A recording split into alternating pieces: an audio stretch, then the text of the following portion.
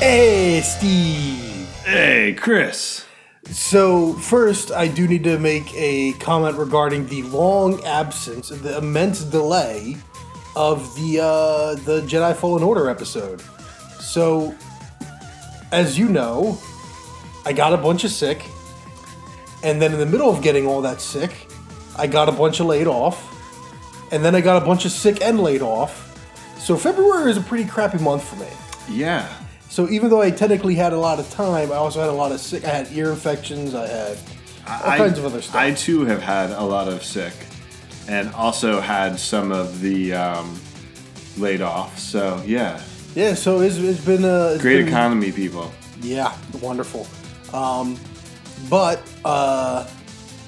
I'm feeling nice and healthy again, just in time for flu season to download the coronavirus DLC expansion. See, I'm wondering right now, if we make a coronavirus joke, in a week, is it going to be dated and like, haha, so funny? Or is it going to be like, dated and like, we're all dead from coronavirus? But anyway, this isn't the coronavirus episode. This isn't the coronavirus, but since now that it is, now here's a cool little bit of science I was learning about today that is going to perhaps be the reason why, as it becomes a pandemic, it actually gets better. Is because, this is how I understand it, so there's all these tiny mutations that viruses make every time they infect someone.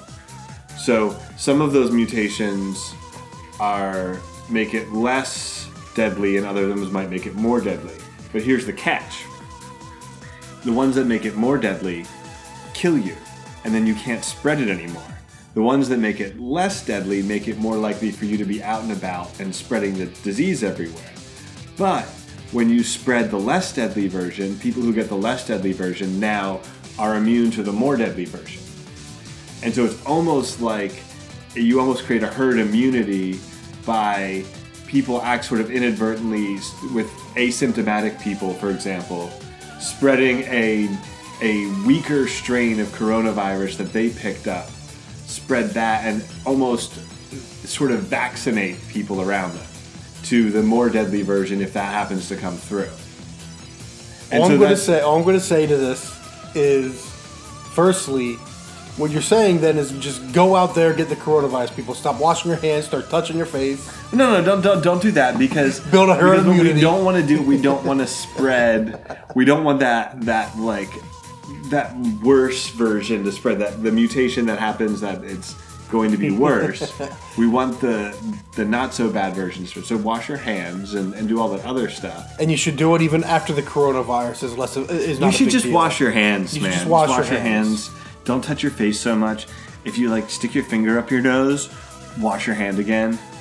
And use a tissue next time, and then we'll still wash your hand when you use a tissue. The real shame of it is, if we were talking about a video game I recently played, this would actually be a great segue moment.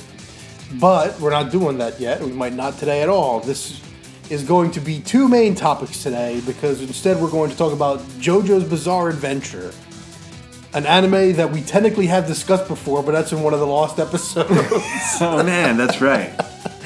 I forget which one that was. It was a lot of good talking about anime, but no, I finally, after months, finished the first quote-unquote season on Netflix. Which is basically the first two books, I guess. It's like the first two major story arcs. Right. Which means it's also the first two major generations of Joestar that we encounter. Right. We have Jonathan Joestar as the first one, and then we go to his grandson, Joseph Joestar. That's right. Yeah. So I've watched up through. Was it Yosuke? In what season is that? I think Jotaro is the next one. That's the... No, Jotaro. Wait, no. Jotaro is the grandson of Joseph. Right. Wait. I don't remember. There's Diamonds Are Unbreakable, which sounds that's like the one. That's Bond one I've movie. watched after Diamond. I haven't finished Diamond is Unbreakable. I think. Wait.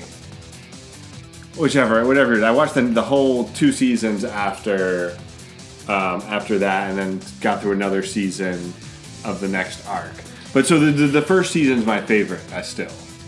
Yeah, and that's actually where my brother stands on it. Pun unintended. But There's no stands yet.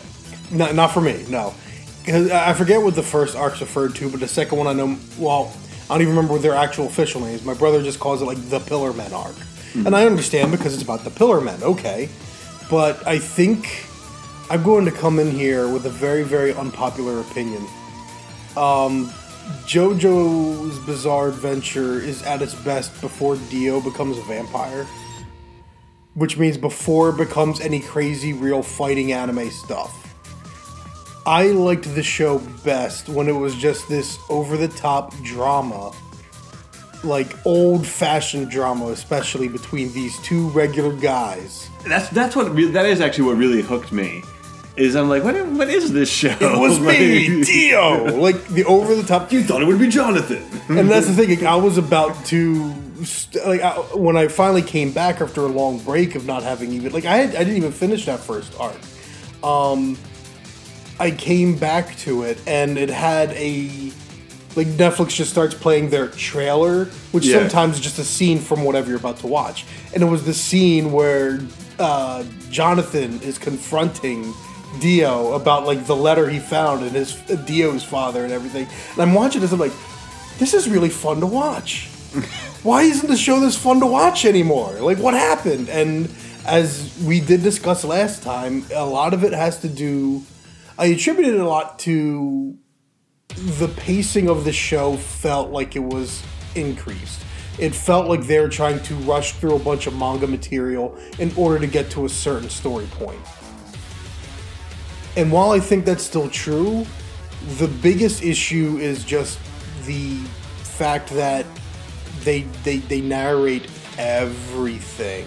See, I think that's fun.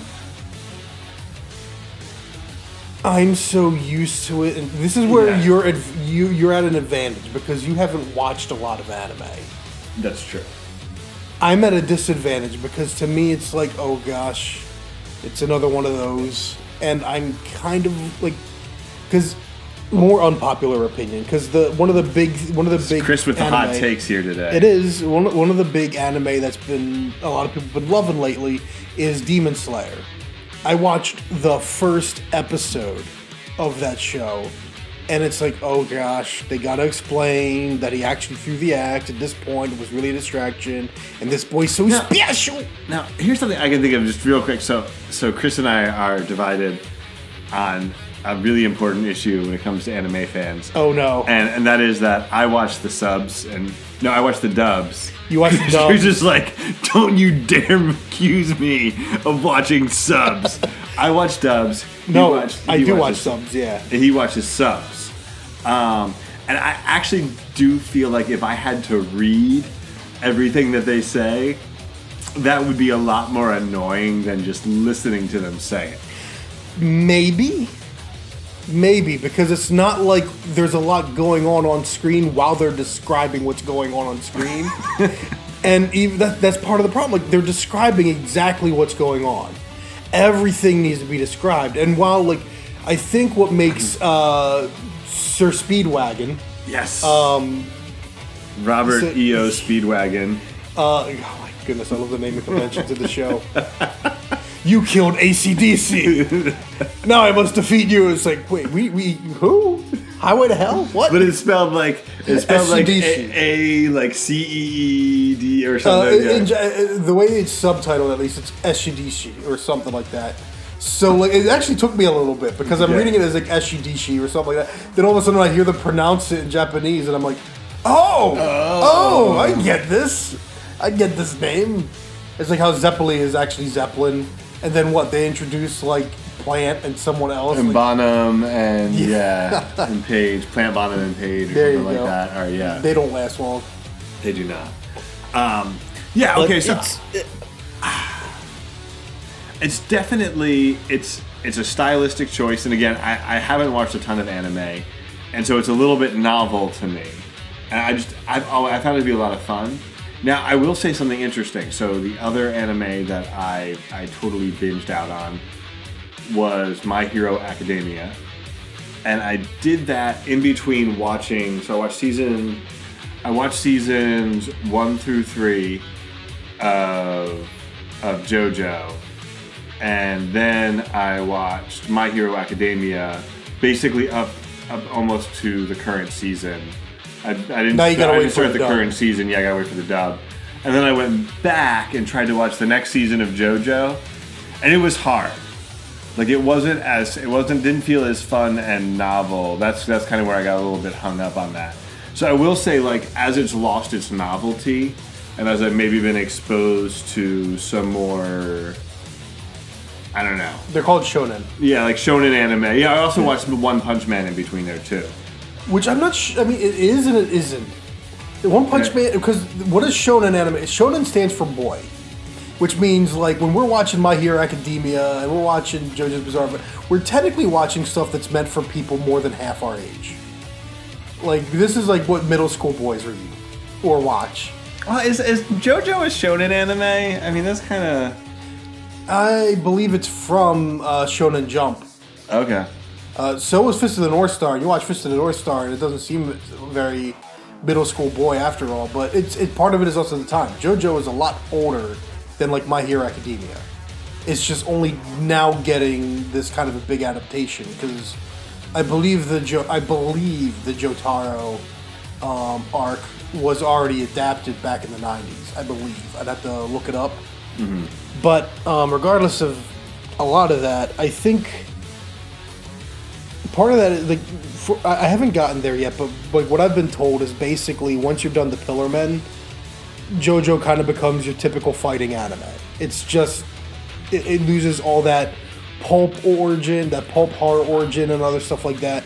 You have like crazy cyborg Nazi man I would agree with that. It becomes more like every episode, or maybe sometimes a lot of times there are 2 blocks of episodes. It's like, okay, here's the villain, and we have to come up with some clever way to defeat him. Well, first he demonstrates some clever way of overpowering us, and so we need to find some clever way to defeat him. Yeah, so it develops a formula, which is... It becomes very formulaic, and then that's just every episode or every other episode you introduce. So in season 2, it's basically all of... spoilers, Dio gets resurrected. And then he basically sends out a stand user for each card in the tarot deck. So if you've played any of the Persona games, this starts feeling very Persona, as each stand user has a different it represents. It's a different thing that represents a different card from the tarot deck, which is the same as Persona, where each persona is from a different tarot card. Or Persona 4, at least. I don't know if that's true of all of them, but I think that's somewhat true. Maybe it's only Persona. Maybe that is only Persona. I mean, I've never played any of them, therefore. But anyway, so it becomes very formulaic. Where the first season is just insane. Because again, you're going between this like sort of. I don't want to call it Shakespearean, but definitely a classic sort of family rivalry. And it's got this drama going on under it. And then Dio becomes a stinking vampire of all things. But that's where it's like you also start to get in your typical show. It's like, okay, now we're going to explain what Hamon is. We're going to explain this energy so it can surpass normal human limits. And you can do all this amazing fighting stuff. And it's like, man, I've been watching this stuff since Dragon Ball Z when I was in middle school. Right. It's like, I already know about all of this stuff. I've seen it over and over again. Like, it's just, I've seen it in Hunter Cross Hunter. It's like one of those things that is just, I'm used to it. And what I really like, that's why I kind of don't want to keep going with it. Like, I'm like, you know what? I watched what I did. I'm at a good point. I think I'm going to watch other stuff now. Because I don't think I'll ever quite grasp. Like, there are going to be meme moments that I'll appreciate. Like, now that I understand the It Was Me Dio, like, I understand it better. Yeah. And I like it. I like it a lot, like, seeing it. Like, you're in on the joke. But, like, the next joke that I have to be is like, oh, you're approaching me? Like, that's, like, the next joke for me to be in on. And it's like, It's not really worth watching just to be in on something that you like 20 hours of JoJo just to be in on a joke. Yeah, it's... Granted, though, there are some moments where it's like just crazy cyborg Nazi man. Nobody seems to talk about him. Yeah, no, crazy cyborg Nazi man was... Well, it's like... As an American viewer, this show is like super politically incorrect. You have like, Joseph like creeping on he doesn't know that it's his mom. Like, oh gosh, yeah. Like, oh man, it's like, okay, that's actually that's.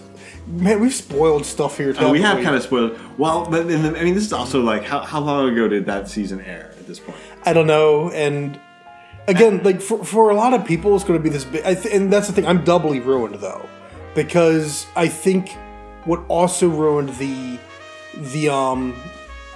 what other people find it is I've already watched some Fist of the North Star. And this is clearly inspired by Fist of the North Star, right down to having that rival character. Like, rival characters aren't done like they were in Fist of the North Star and JoJo. Like, now everyone's trying to make some form of Vegeta, because Vegeta eventually became a good guy. So what do you have in Naruto? Naruto is angsty emo Vegeta. What do you have in... I don't think Bleach has anything like that. What do you have in My Hero Academia? You have angry Vegeta with less nuance.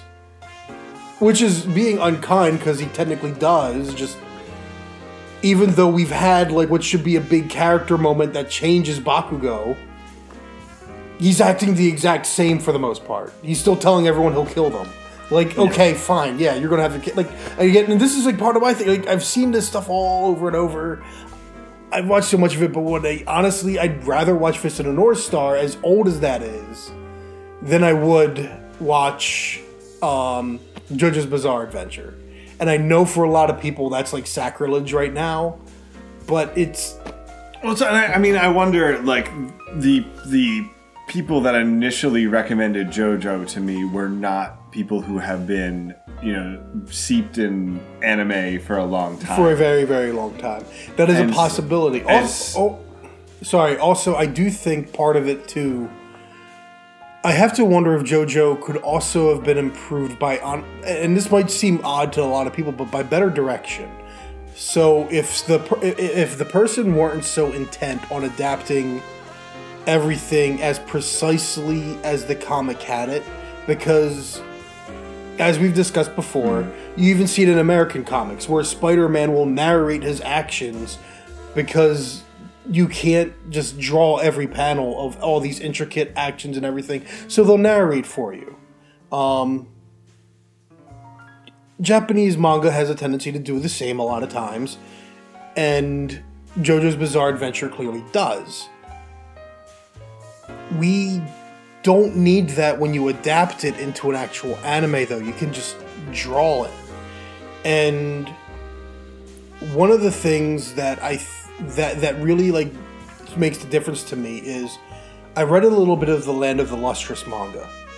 And Land of the Lustrous, the adaptation isn't even the full story. Like, the comic's still going. They've only done one season, and I hope they do more, because they do some incredible stuff as an adaptation that I think a lot of people... Like, there's not enough people talking about it. There's not enough people talking about Land of the Lustrous because it's not your typical shonen kind of a thing. It's not what you expect. It's not your typical power fantasy thing, because every time its main protagonist grows stronger, she loses something. It's because she's suffered something. She loses a piece of herself, and it's like true to reality in that regard. Because the consequences you suffer, even for trusting someone, change you, and you stop being the person. It's like in a lot of ways about growing up. But some of the stuff the director does, like there's one scene towards the end that reminds me of the raptor kitchen scene from the original Jurassic Park. And it's funny because I'm trying to figure out how would they do this in a comic, and having read a bit of the comic, they didn't. The director took what was in the comic and expanded upon it in a great way that fit the medium. JoJo's Bizarre Adventure, if it ditched, like, not all of it, keep some of the narration, because again, that's where, in the localization at least, Speedwagon has some great lines. He has some great, what does he say? Like not blimey, not something as, like, he says, like, something begins with the letter S. I can't remember what it is.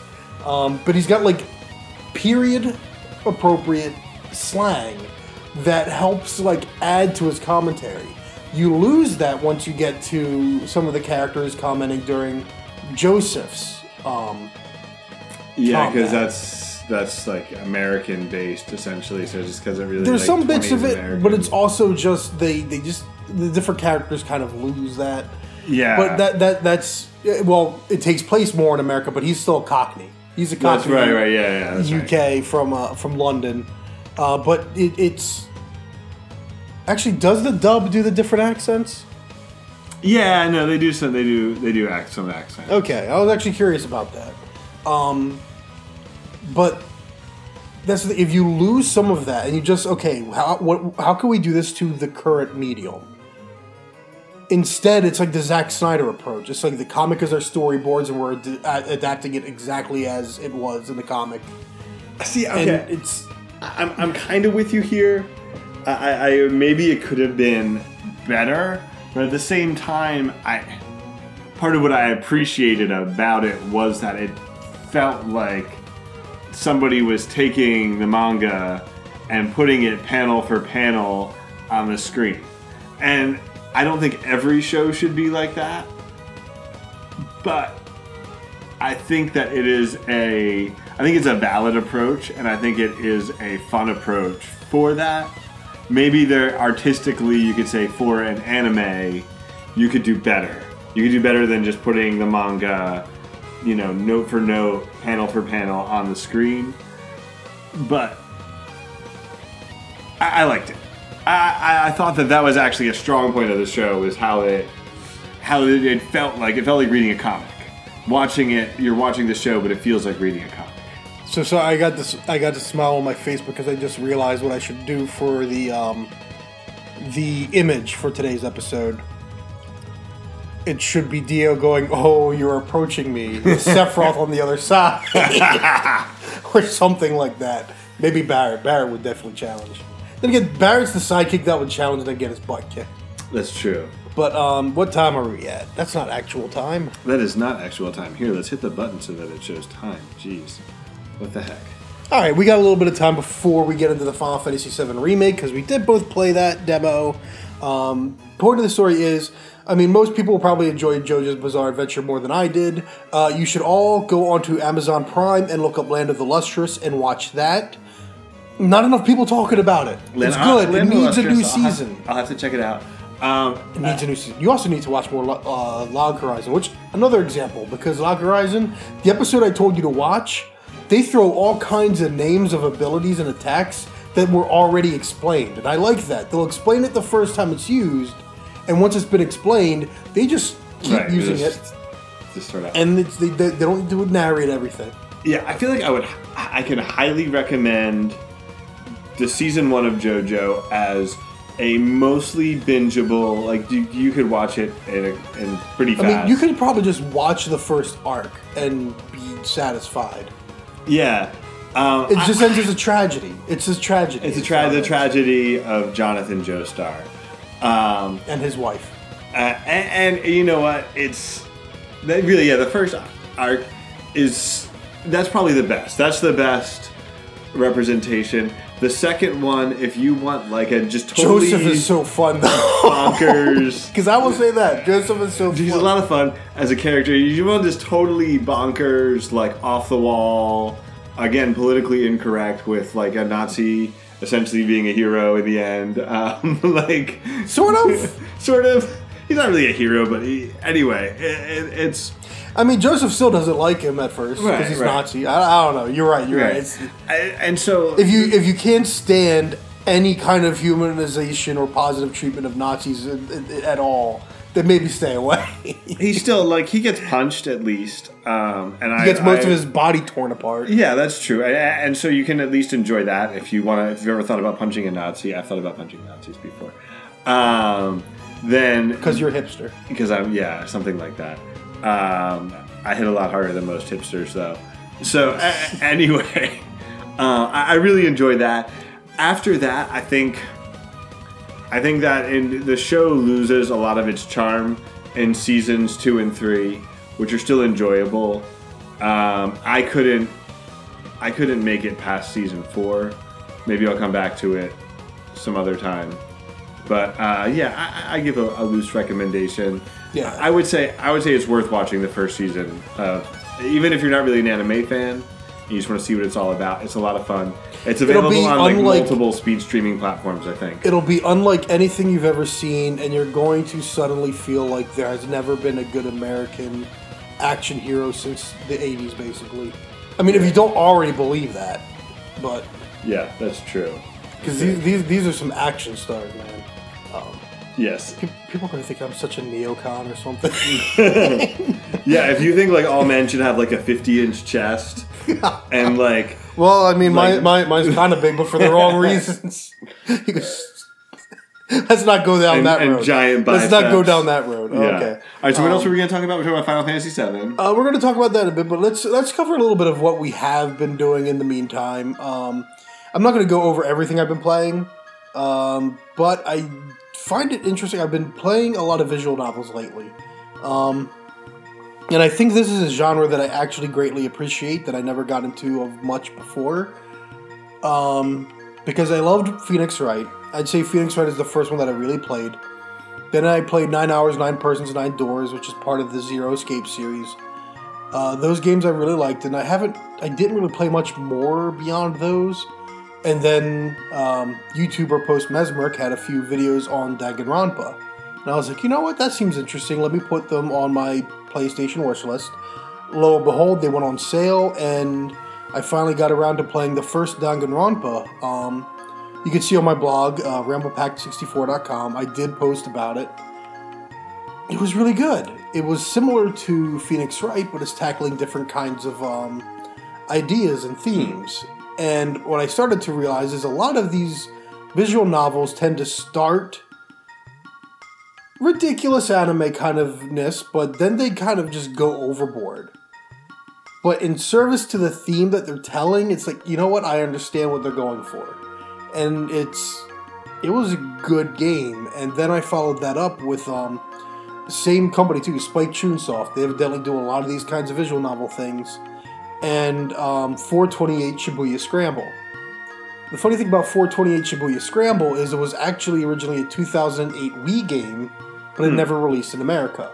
They also ported it to like PSP and stuff like that, never released it in America. It wasn't until recently, for like its 10th anniversary, that they finally localized it and brought it to the States.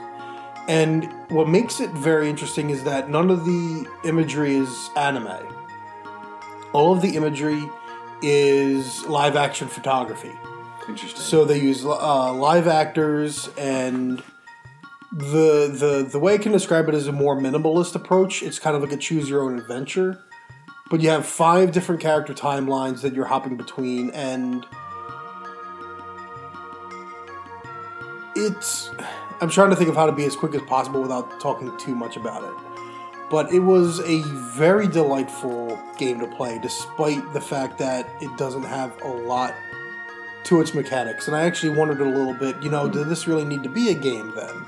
And thinking more about the themes that it was conveying and everything, like, if you take away the fact that it's a game, if you try and make it a book or you try and make it a TV show, you take away some of what makes it as good as it is. I think it's better to say that it's a showcase for how minimal your mechanics can be to prove how different storytelling in a video game can be. Interesting. So I would highly recommend it. And it's one of those games, it's like a Japanese game I can easily recommend because there's no, like, immense cleavage bullcrap. There's no, like, over the top this or over the top that. It's just plain text. You don't have to listen to Japanese language. With a lot of nice pictures of good actors doing their their posing and stuff, and it's just a good story. It's well told. It doesn't go that over the top. What is interesting is I found out that there's an anime that's technically a sequel to it called Kanan. I'm not going to talk too much about it. I will probably blog about all of these things. But having watched and finished the anime today, they make some interesting choices. And as I said, like once you go from live action, it's like, oh, all of a sudden we have much more sexualized outfits for some of these characters, and all of a sudden some of the humor is more raunchy.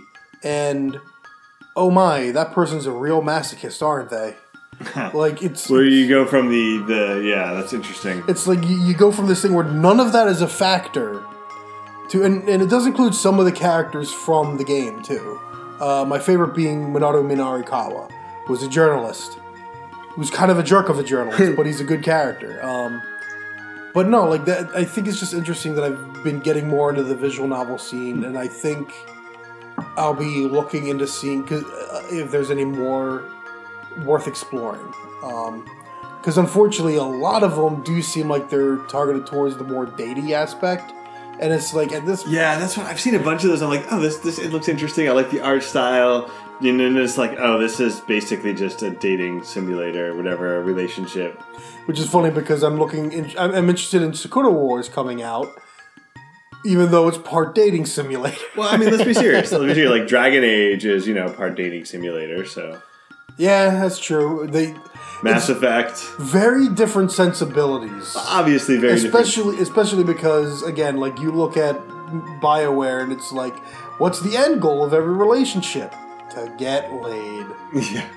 Well, it also makes me think of, I played Record of Agarest War, which was like a strategy RPG a while ago. And part of the strategy in this strategy RPG was which of your, waifus you build a relationship. Waifu. Not waifu. Sorry, man. It's not a mispronunciation of communion wafer.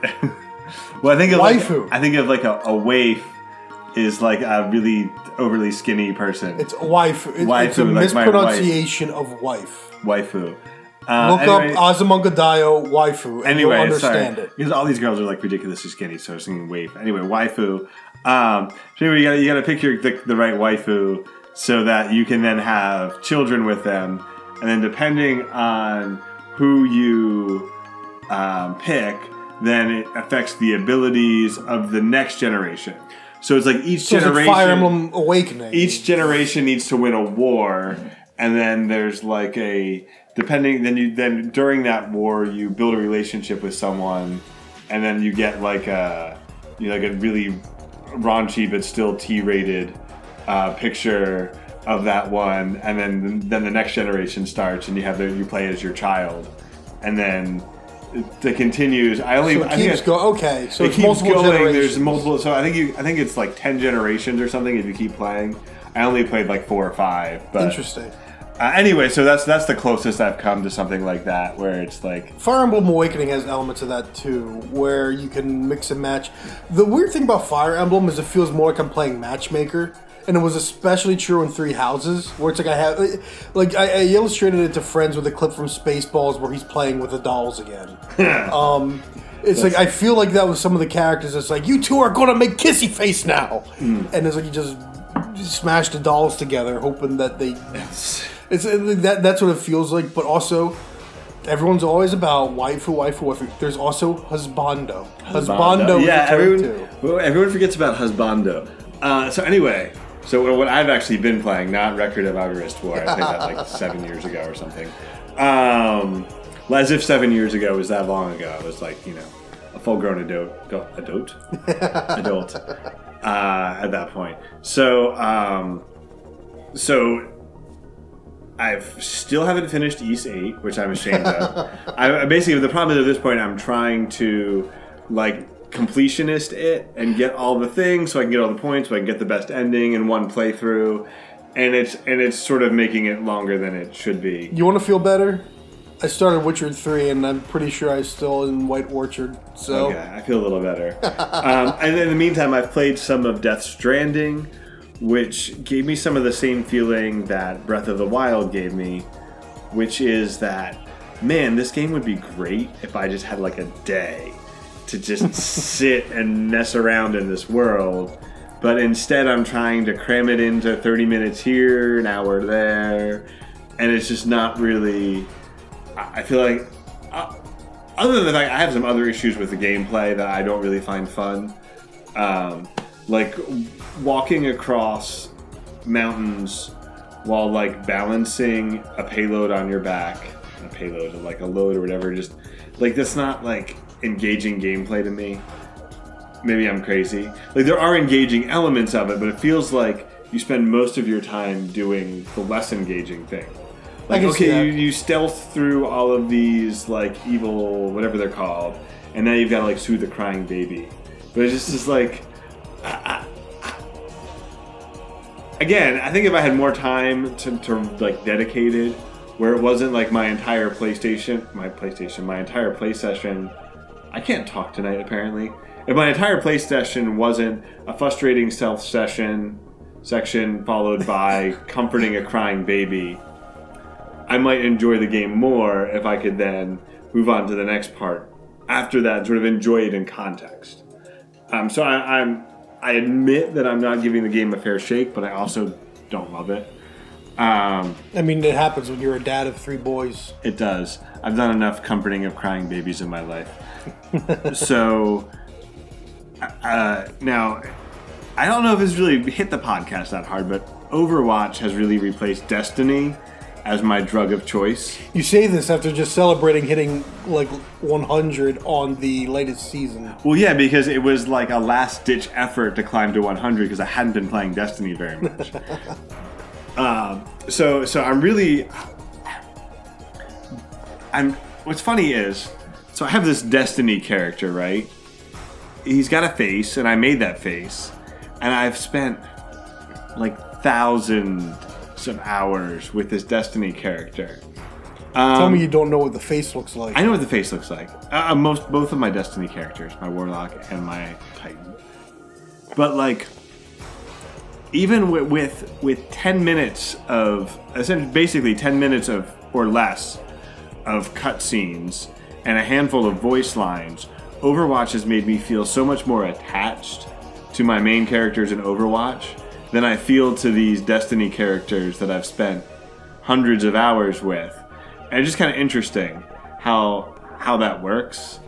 So I've been really enjoying the tank main game, and also a little bit of support.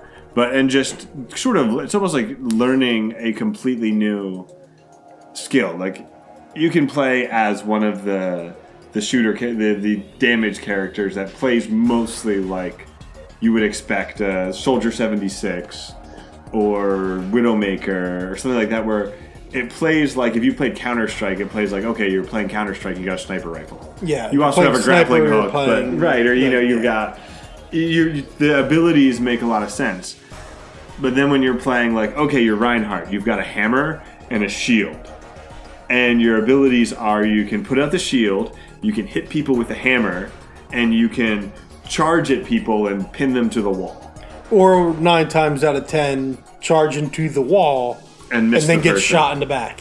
Yes, until you're good at Reinhardt, like I am. And then you charge into the person. Or you use charge as a mobility move to get around the map quickly and less to actually attack enemies with. Always talking yourself up. Always talking myself up. Not that I don't use it on enemies. I mean, I think But anyway, it's... What are you going to say? Well, I was just going to say, I think there is a difference I can't talk either. Because the quote-unquote character you play in Destiny isn't really a character. They're largely a cipher or an avatar for you, the player. Right. So, I mean, I can't really say I care about my character in Destiny either, but that's because they're not a character. Right, and I think that's partly the fault of Bungie on de-charactering your character. They had a little bit of in the Destiny 1 campaign. You have at least the tiniest bit of personality, but as it continued, they basically stripped you down to the point where Nolan North is your voice. In a lot of ways, yes. And your character gets like one line per season, basically, but one line per year almost at this point of Destiny. And it really, as somebody who loves, I think what I most love about RPGs is the characters, and of being a character. And so when you take the RPG elements of Destiny, but you strip out yourself as a convincing character, and you fill most of the rest of the game with vague stereotypes. He's the honorable commander of the Vanguard.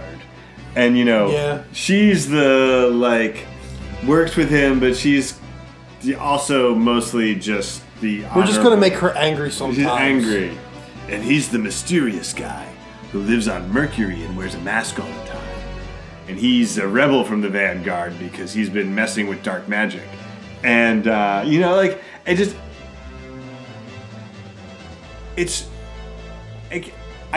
spent so much time with this game. I can't really criticize it that much. It's just I feel the pull of colorful characters and all that stuff. And Chris was watching me play before, and he's like, "What did you say? This is the Smash Brothers of shooters, or something like that." I said it has a lot. If I said this is like the shooter version of Smash Brothers, would you understand what I meant?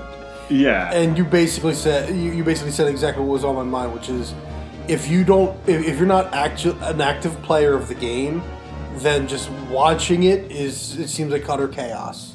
Right. Where meanwhile, I'm thinking I'm using Brigitte, who's a support, who's also a little tanky, and I'm imagining a such a situation. We're in a big cluster fight, and so I stun the first guy, and then I'm thinking about, okay, I need to whip shot this other guy who's charging at me and knock them back.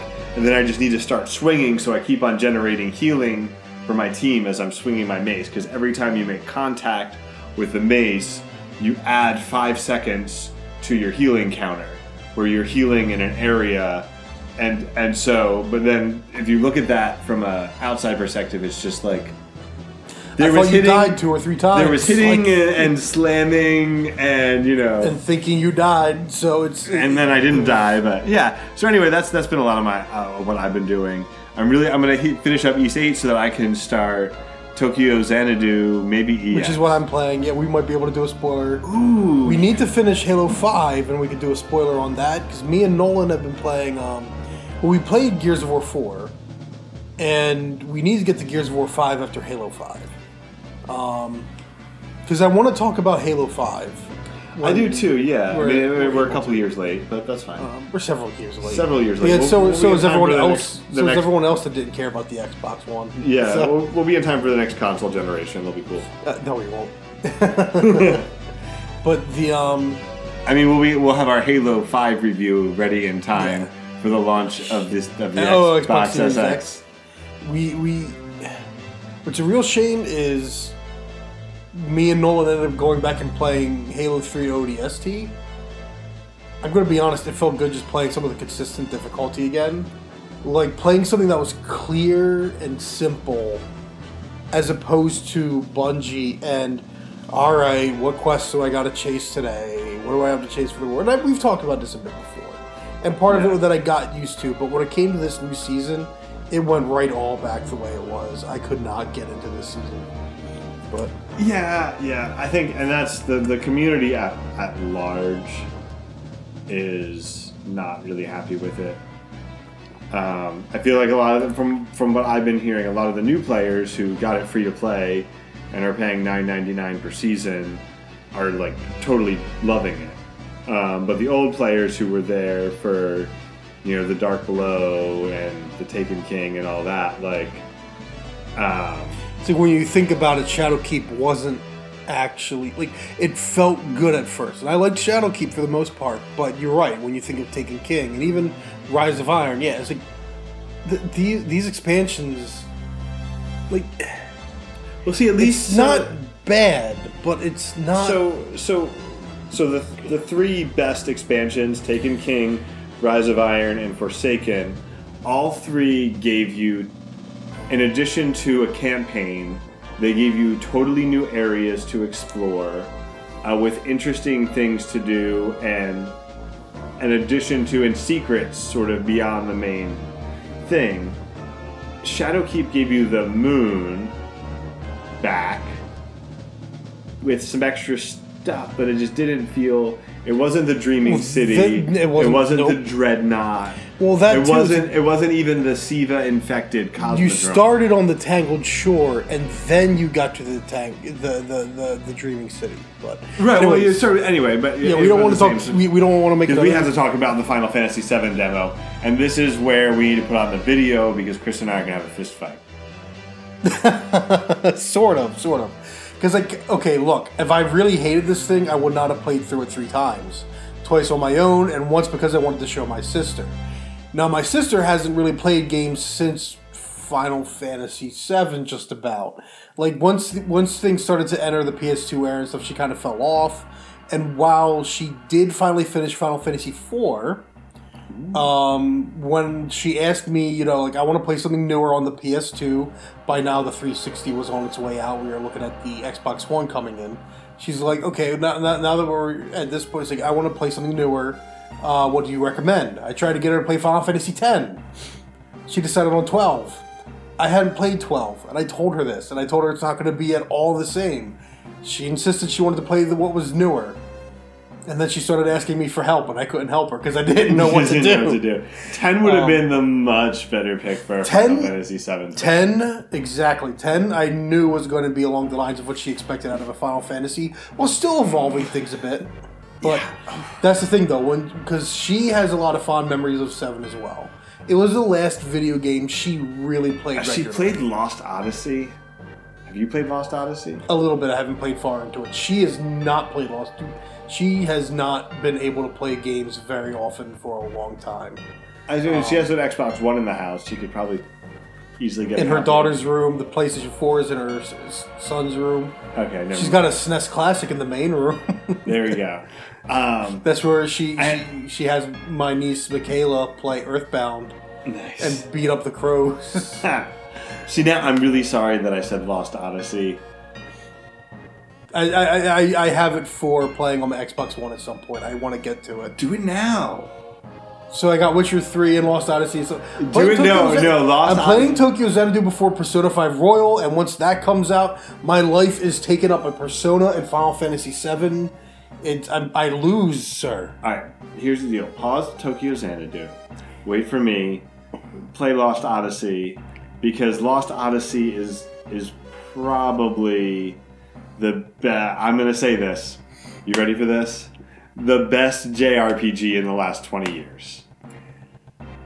I'm not going to argue with that, but that's also because I can't argue with that.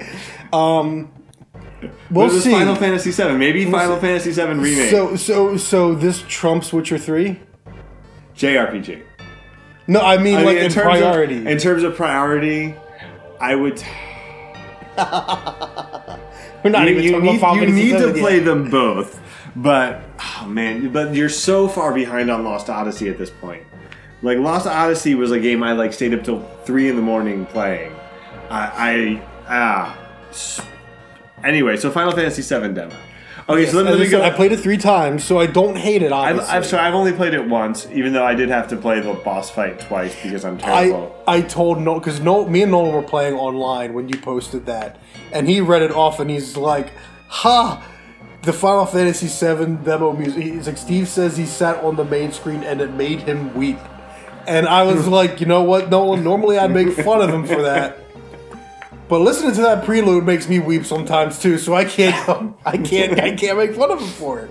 I can't say nothing but for me, it's mostly like listening to that prelude. Like what really did it was when I went to see Distant Worlds, right? And they start with a prelude, and it's not just starting with a prelude; it's they have the video that's playing the series from the beginning, and like you mentioned, Final Fantasy VII was like there for you at like a tough time in your life. The thing is, for me, Final Fantasy was there for my entire life. From the beginning, man. Like, we had the original Nintendo. I was an itty bitty, and I would play the first area of Final Fantasy. Because I had this habit as a kid. I played, like, the opening area, and then I was like, oh, I'm bad at games because I'm a little kid, so I'm going to stop here, and then come back and start from the beginning later. So Final Fantasy was one of those. Like, I always fought Garland. Maybe I got to the Pirates, and then afterwards I stopped playing because I was like, okay, it's going to get too hard from here. But like, I almost beat Final Fantasy 1. I almost beat it. Final Fantasy, when Final Fantasy 4 was localized as Final Fantasy 2, like me, my brother, my sister were amazed Final Fantasy got a sequel at all, and that became like the reason I love video games as much as I do. That became like, oh, video games can tell a dramatic story as well. Final Fantasy VI, of course, hugely important game to me. And then Final Fantasy VII, and I'm in middle school, and this is like beginning the next phase of like what defines my taste, my love of things, my interests. And Final Fantasy VII, man, is right there. And we didn't have a PlayStation yet, but we had just moved. I was finishing up at my old school. My cousin would pick me up, and we'd play Final Fantasy VII, or I'd play it. He bought it because the commercials made it look good. He never really played JRPGs before, so he wasn't really into it at first. I played it every day. I did my homework, and then I'd play it. Dude, it has so many memories attached to it for me, and yeah, like this is a big important game for me. But Advent Children onward, I was like just Final Fantasy VII. Advent Children was laughable to me. Before Star Wars existed, to me, that was the most expensive fan fiction ever created. This is where we defer. This is where I really like. I enjoyed Advent Children. I enjoyed Dirge of Cerberus. No, go into your own little biography there, like discovering Final Fantasy VII and playing it at every time. So for me, I had never played a Final Fantasy game before. I had never played a turn-based RPG before. I loved the art. Something about the art drew it to me. I saw the PC version, so I think this might have been. Probably would have been 15 at the time, I guess. A couple years older than me. Yeah. Yeah. I was around 13. So I played the demo first. I got the demo on some disc, like PC Gaming or something like that, with the review of it, and so I picked it up when I saw it in the store after having played the demo like four or five times through, and I remember the music and everything about it was just so different from anything I had played, and for whatever reason, the story of Cloud, who was sort of like, he's this guy who acts like he's the big tough guy, but then like deep inside, he's actually just like the wimpy kid. And that felt a little bit like me because, I played varsity sports in high school and stuff, and so there was a part of me that was like the big tough guy starting varsity soccer and playing varsity basketball. But then there was this other part of me that was not at all that. And so I guess for me... this is hilarious because I only know you as an adult. So it's like, you as a big tough guy. Right, yeah. No, Mr. actually works out a lot and can like bench all kinds of pounds. Like, I'm just like, you're a hipster. Look at your hair. All kinds of pounds. But no, so sort of the duality of that character, and then sort of him coming through and finding the synergy between that, where he is Cloud, he's not Zack. Spoilers, man! Come on. But at the same time, you have people that won't find that out for like 10 years. But at the same time, he's found a space between those two, where he has the power and the ability to protect his friends that he didn't have when he was in his sort of what actually happened and not his fake memory version of what happened. And You're still spoiling way too much. Oh, I'm spoiling so much, man. But so anyway, so there are legitimately people that are going into this. No blind, idea man. what we were going into this blind. I know. I'm so sorry. Hopefully, none of you are listening an hour into this podcast. So anyway, so just a lot of that really hit me, and so I guess for me, like a lot of these ideas of identity and who you are, and being in control of yourself and what you do, just those themes really resonated with me. And I've replayed it again in college. Replayed it again. I probably replayed it twice in college, or at least started it twice in college, and I played it again in my 20s. And so it's a game I've gone back to multiple times. I didn't see myself going back to the original again, as it's been re-released on various platforms. But the remake, there was definitely... So here's where I'm at.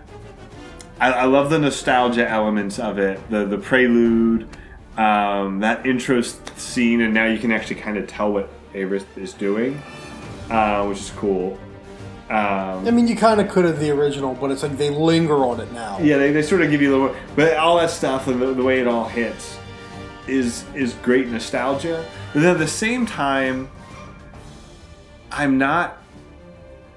I think Nolan said this in the chat, where that version still exists and will always exist. No, Joey said it was Joey that said but that's that. because Joey's the kind of guy that wants a remake to be completely different anyway. Right. So I guess that's for me. I guess to some degree, while I want the nostalgia hits, I'm also ready for it to be different. And so I'll be more ready to judge it when I have the final product in my hand. What someone pointed out to me, and it really only, because it's funny, it's sort of a feedback, because what I helped other people, someone else realize was, looking at the trailers and everything else, it feels like what Final Fantasy VII Remake is. It's not a remake of the original game, it's a reinterpretation based off of that game's legacy.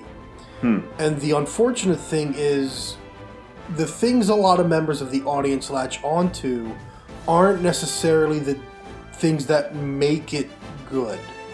And I don't mean this I don't mean to say this in a condescending fashion.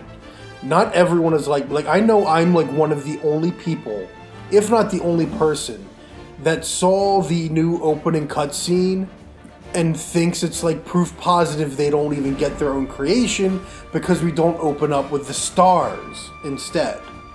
The original game opens up with a whole shot of the stars, and you're hearing the planet or planets crying. You're hearing the voices of the planet or planets. One of those two. And what does the outer space represent?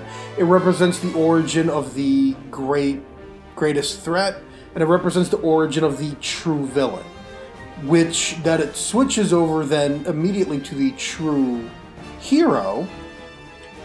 And yes, she's sitting at this leaky Mako faucet, but what is she listening for when she's sitting there? Like, there's so much that goes into the opening of the original game, and here they're just like, now we're just going to have her sitting by the Mako thing. Right, and it's like, I'm the only person that cares about that, though. I acknowledge that. And now that I think about the stars, that does bug me a little bit, because then that also, because that ties into the sort of the flashback of Tifa and Cloud as children stargazing. That's a good time, yeah. And that's sort of being the beginning point of this journey. Cloud is going off to become a soldier. Tifa is staying in Nibelheim. And that starts with them staring up at the stars, and the same way that now this journey of Cloud's like self-actualization begins with the stars, and then the same way that this crisis began with a threat from the stars, where there's all of this. There is a lot of, and But here's part of that's also Yoshinori Kitase is a film director. I shouldn't say that. He wanted to be a film director. His inspiration is from film. Tetsuya Namada and the scenario writer are clearly much bigger anime fans. And that's going to create a far wider difference in sensibilities between the two.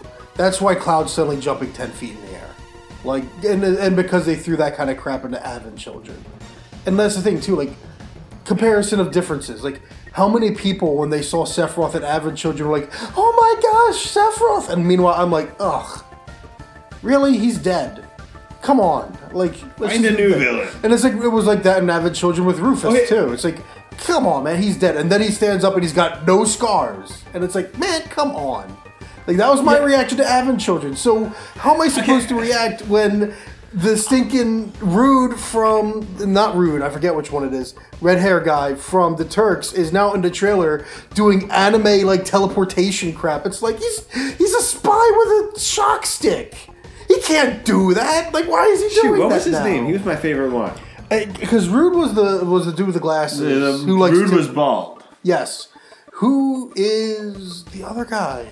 Oh, that's going to kill me, man. It is. Especially because I've been playing the game. I should know. I've been playing the original Final Fantasy. The original Final Fantasy 7, yeah. No, okay, so we can get into... So there's some other stuff in there. Like you specifically... This biggest change is that the bomb is a dud.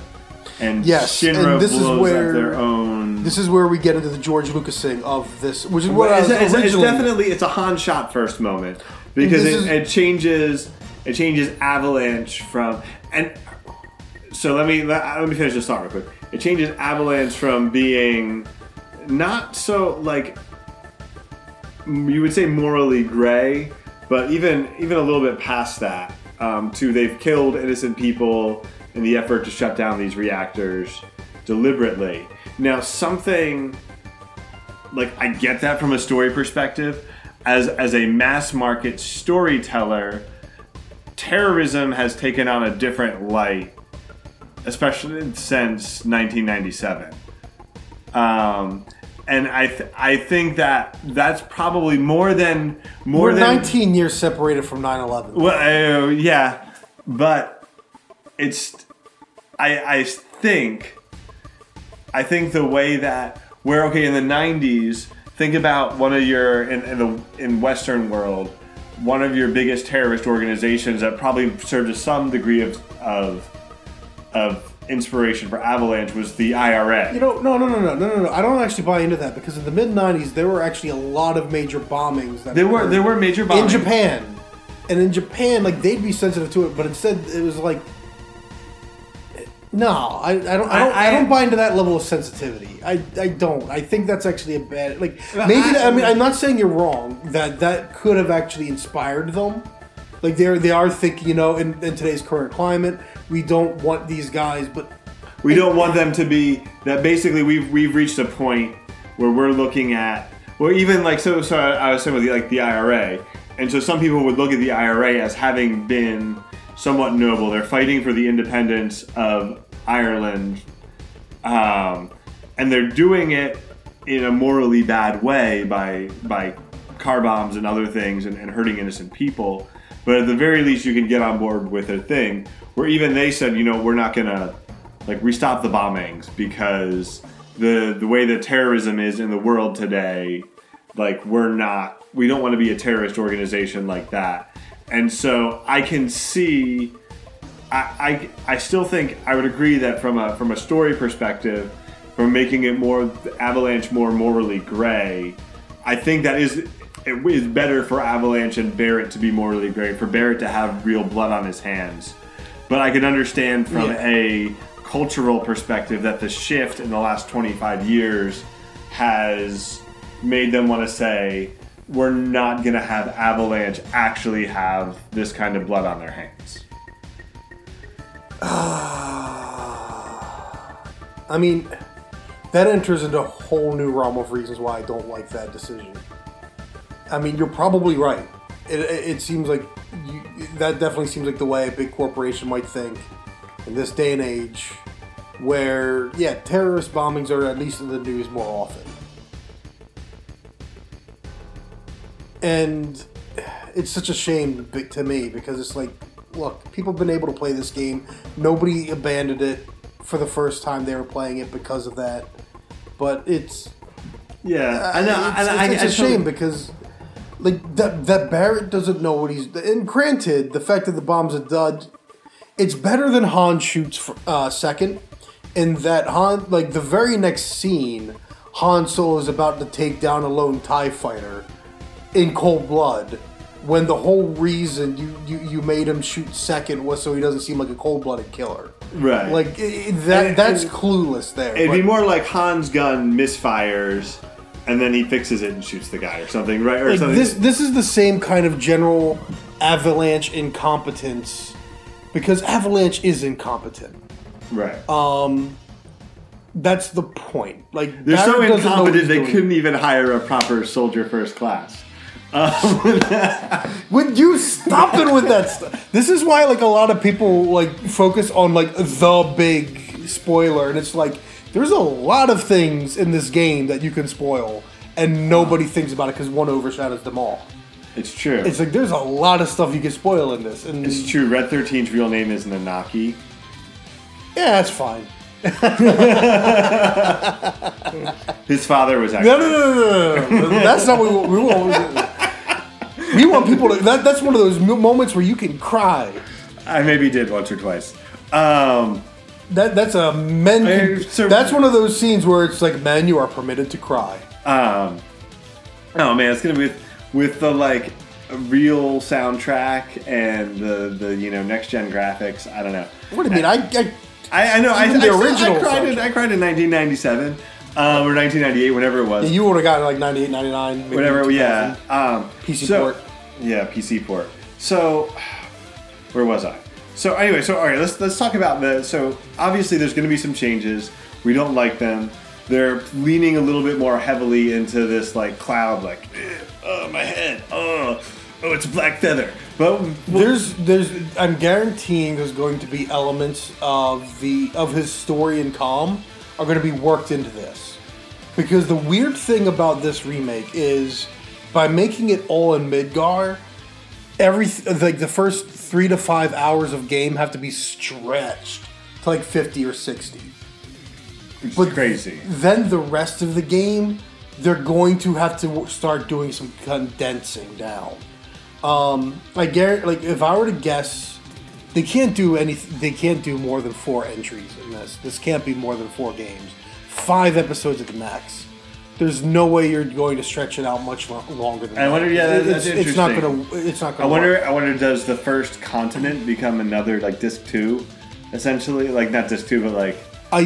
My guess would be the next game would end at the Temple of the Ancients, but even that is like, okay, well, if you're stretching out Midgar this much, what are you going to do for Junon, Cosmo Canyon, and the Gold Saucer, and then Rocket Town and Temple of the Ancients? Like, those are the 5 big destinations of the next step of the game. For Condor, Calm, the Chocobo Ranch, the Mithril Mines, like, some of this stuff... Oh, you go back to Nibelheim, too. So there's, that next stretch of games, there's a lot of locations, so it's like either you're going to... I wonder if it'll end in Nibelheim, whatever, if that would be the place to end it. The return to Nibelheim? Anyway, so... Nothing major really happens there. Well... That's part of the problem, is like, what is a major story point that's worth ending this game on? Or the next game on, but we'll have to see, because that's the thing. Like, we don't even know where this one's going to end. Stretched so much, but the rest aren't going to. They're not. The rest are going to have to condense. Yeah, they're going to have to condense a lot of stuff. So who knows what it's going to look like in the future? So this was going to be weird. You're going to see elements of Calm brought into Midgar, I guarantee. And that's another element that I kind of miss, because one of the great things about Midgar, as it's told in the original game, and Yoshinori Kitase even mentioned one of his inspirations was Jaws. You don't see Jaws for most of the movie. You see very little of him, but you hear about him. It's like you get this idea of the shark built up in your mind. And film has, of course, worked on this in years. Like they want to build up the reveal of the monster kind of a thing. Less so with CG now, but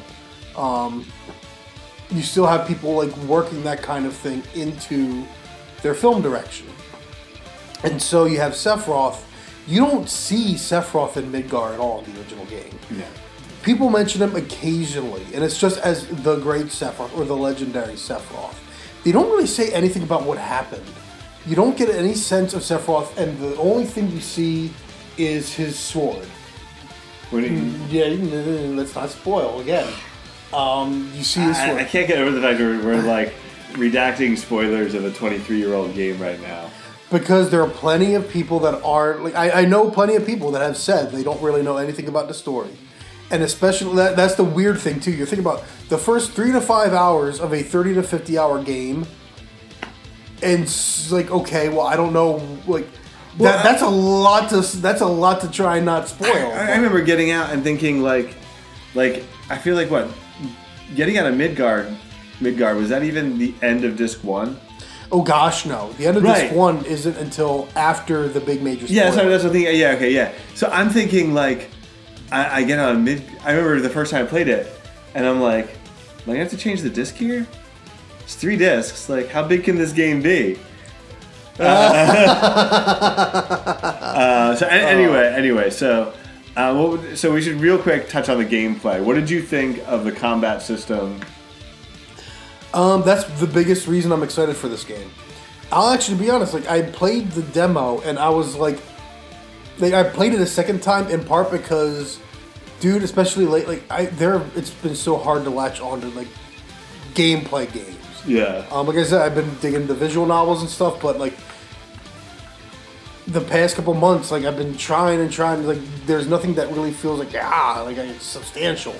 And this was like, you know what? I want to play this again, and now I want the remake to be out because I want this combat system. I want to play more of this combat system. It's simple and yet not, because most of the simple, like basically most enemies, you're not going to need to think about the whole pressure thing. I'm pretty sure you're going to be able to just hack and slash through them, and what it comes down to is prioritizing. Okay, which enemies do I want to kill first, and then which melee enemies do I want to save for the Punisher mode? Because that you can't block ranged attacks with that, but you're able to do an immediate counterattack. And being able to work out these strategies for building your ATB gauge, using the different abilities, like that. Yeah, that's what got me in the first boss fight. Is I didn't manage my ATB well, and so I got into this cycle. The first boss fight's a little rough anyway. Yeah, that boss fight, I was using overcharge to get some thing, but then I was already too injured, and so I was using a potion with my ATB gauge, and I was having to get overcharged back up. And I also didn't realize I could separately target the shield generator, which that was the big. That I'm like, what am I supposed to do here?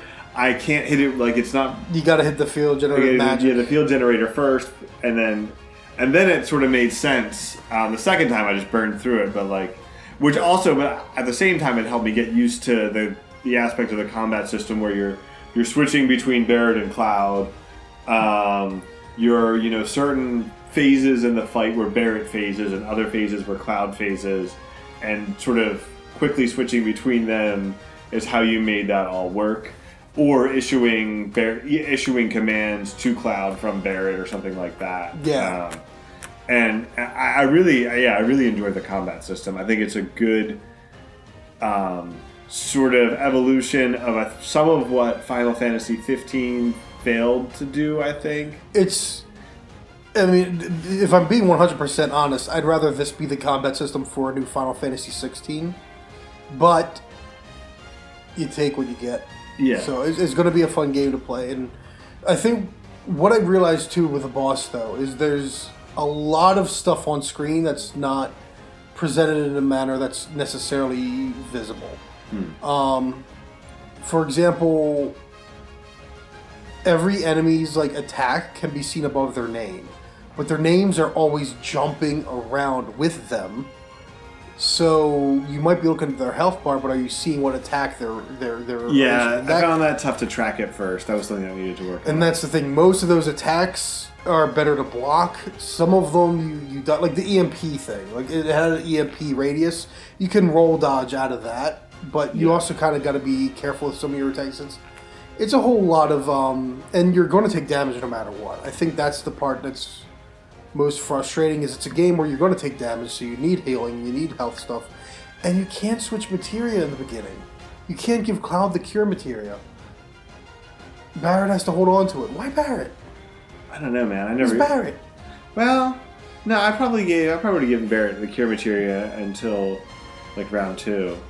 Nah, man. Cloud's more of a magic user than Barret. But anyways, that's no, like I think really what it comes down to is figuring out enemies and like, okay, how do I stun them? How do I get them to stun? Yeah, but Barret's the backline, so it makes more sense to give the cure materia on the backline. No, he's got bad magic. Trust me. Having played, okay. Well, yeah, and I mean, we're talking about this is the remake, so it's not necessarily the same. But no, I mean, Barret doesn't have the wisdom for magic. Let's just put it that way. Well, no, I understand that from a perspective. I'm just so my feeling was that just that Cloud is the front line and Barret's the back line, and so your back line is your healer, not your front line.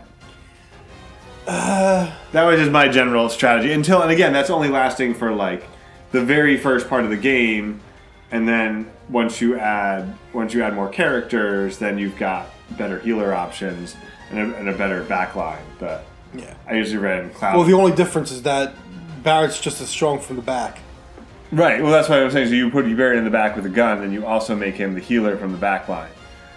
When you have him, but anyway, so that was, we can fight about it later, we've been talking way too long. Yeah, we'll inevitably get to talking more about the Final Fantasy VII Remake when we both play it.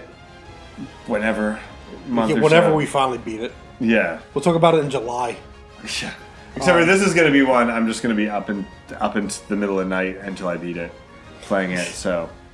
And it should be fun at least. We'll see what happens in the future with the next thing you know, like sometime this year, they're like, by the way, next year, episode 2 of the remake or something like that. But we'll see. We'll see. And we'll see how much I complain, but I at least know that I can accept that this is going to be different. This is going to be the George Lucas thing of Final Fantasy VII. They're going to implement all kinds of stuff. Like, I laughed when I saw the feather. I know it was inappropriate, but I laughed because it's like, of course they took, because the fandom took the name of one song, and then it's like, just like fan art, they've got to apply the wing on him, and now it's part of Crisis Core, it's part of Advent Children, I think. Like, the wing is always there, and it's like, guys, it was the name of a song. Like, why has it got to be a characteristic? Like, this is lame. Well, isn't like Sephiroth is like half angel? No. Like Seraph, like Sephiroth, Seraph. That's them pointing at words in a dictionary and saying, hey, this looks... Okay, not quite, because Sephiroth's like a tree of life kind of thing. Like, it's some kind of Jewish religion thing. I'd have to look it up, but no. I seem to be... I don't know, we can fight about it later. But I thought that was just... That's like in the name. That he's like half angel. No. Alright, we'll fight about it later. We'll fight about it later. We'll fight about it once you turn this off. www.ramblepack64.com. Should you? I don't have anything to plug right now. Okay, not even your current job where you're talking I got about? a new job working at a company called Bloom Audio. I'm hesitant to plug it just because I'd love to plug it. It is my job, but that it's my like job. It's where we sell a lot of high-end portable audio, so like very expensive headphones. So you can hear how awful this podcast really is actually hear how produced. bad we really sound wearing a pair of $3,000 Meze Empyreans. And make sure you get the appropriate headphone amp to go along with that. Yeah, it will sound amazing. All right, but that's it all from us. So have a good night, everyone. Have a good night.